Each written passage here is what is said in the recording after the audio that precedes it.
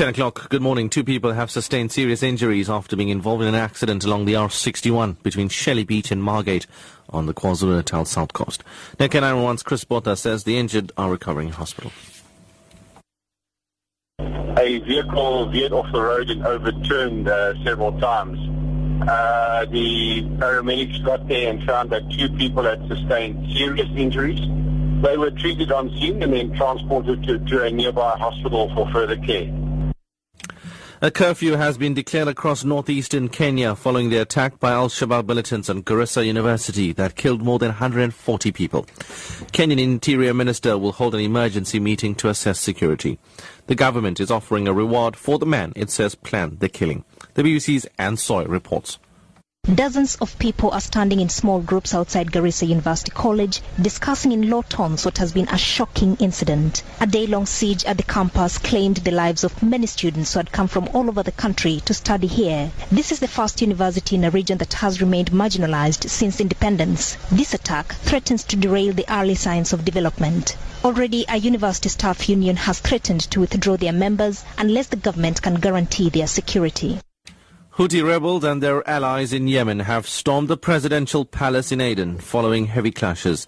The rebels pushed through to the heart of the port city using tanks and armoured vehicles, despite airstrikes by a Saudi-led coalition.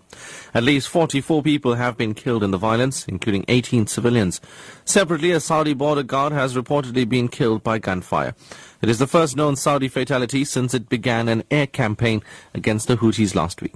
The BBC's Sebastian Usher reports. The people of Aden have found themselves in the past 2 days in the middle of a raging civil war. Heavy gunfire and shelling has scarred the residential and commercial heart of the city that has usually escaped the instability and violence elsewhere in the country. In the sky, Saudi-led warplanes have led wave after wave of airstrikes against the rebels, but on the ground, so far there's been no force able to withstand their advance.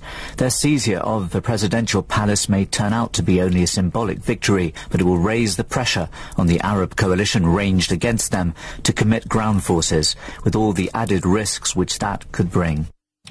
And finally, US superstar Chris Brown pulled out all the stops when he performed in Johannesburg last night. The Grammy-winning artist pleased his fans with strong vocals and entertaining dance moves.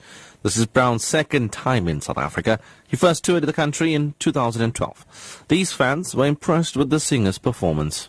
I enjoyed Chris Brown. Unfortunately, I couldn't see August because we were late.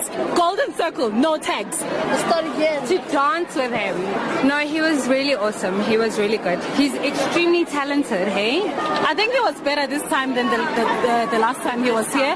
The first time he was here, he was a bit disrespectful, but this time he really, really gave it all. He was on point. Top story at 10 o'clock. Two people have sustained serious injuries after being involved in an accident along the R61 between Shelley Beach and Margate on the KwaZulu Natal south coast. I'm SARESHEN Pillay, back at 11.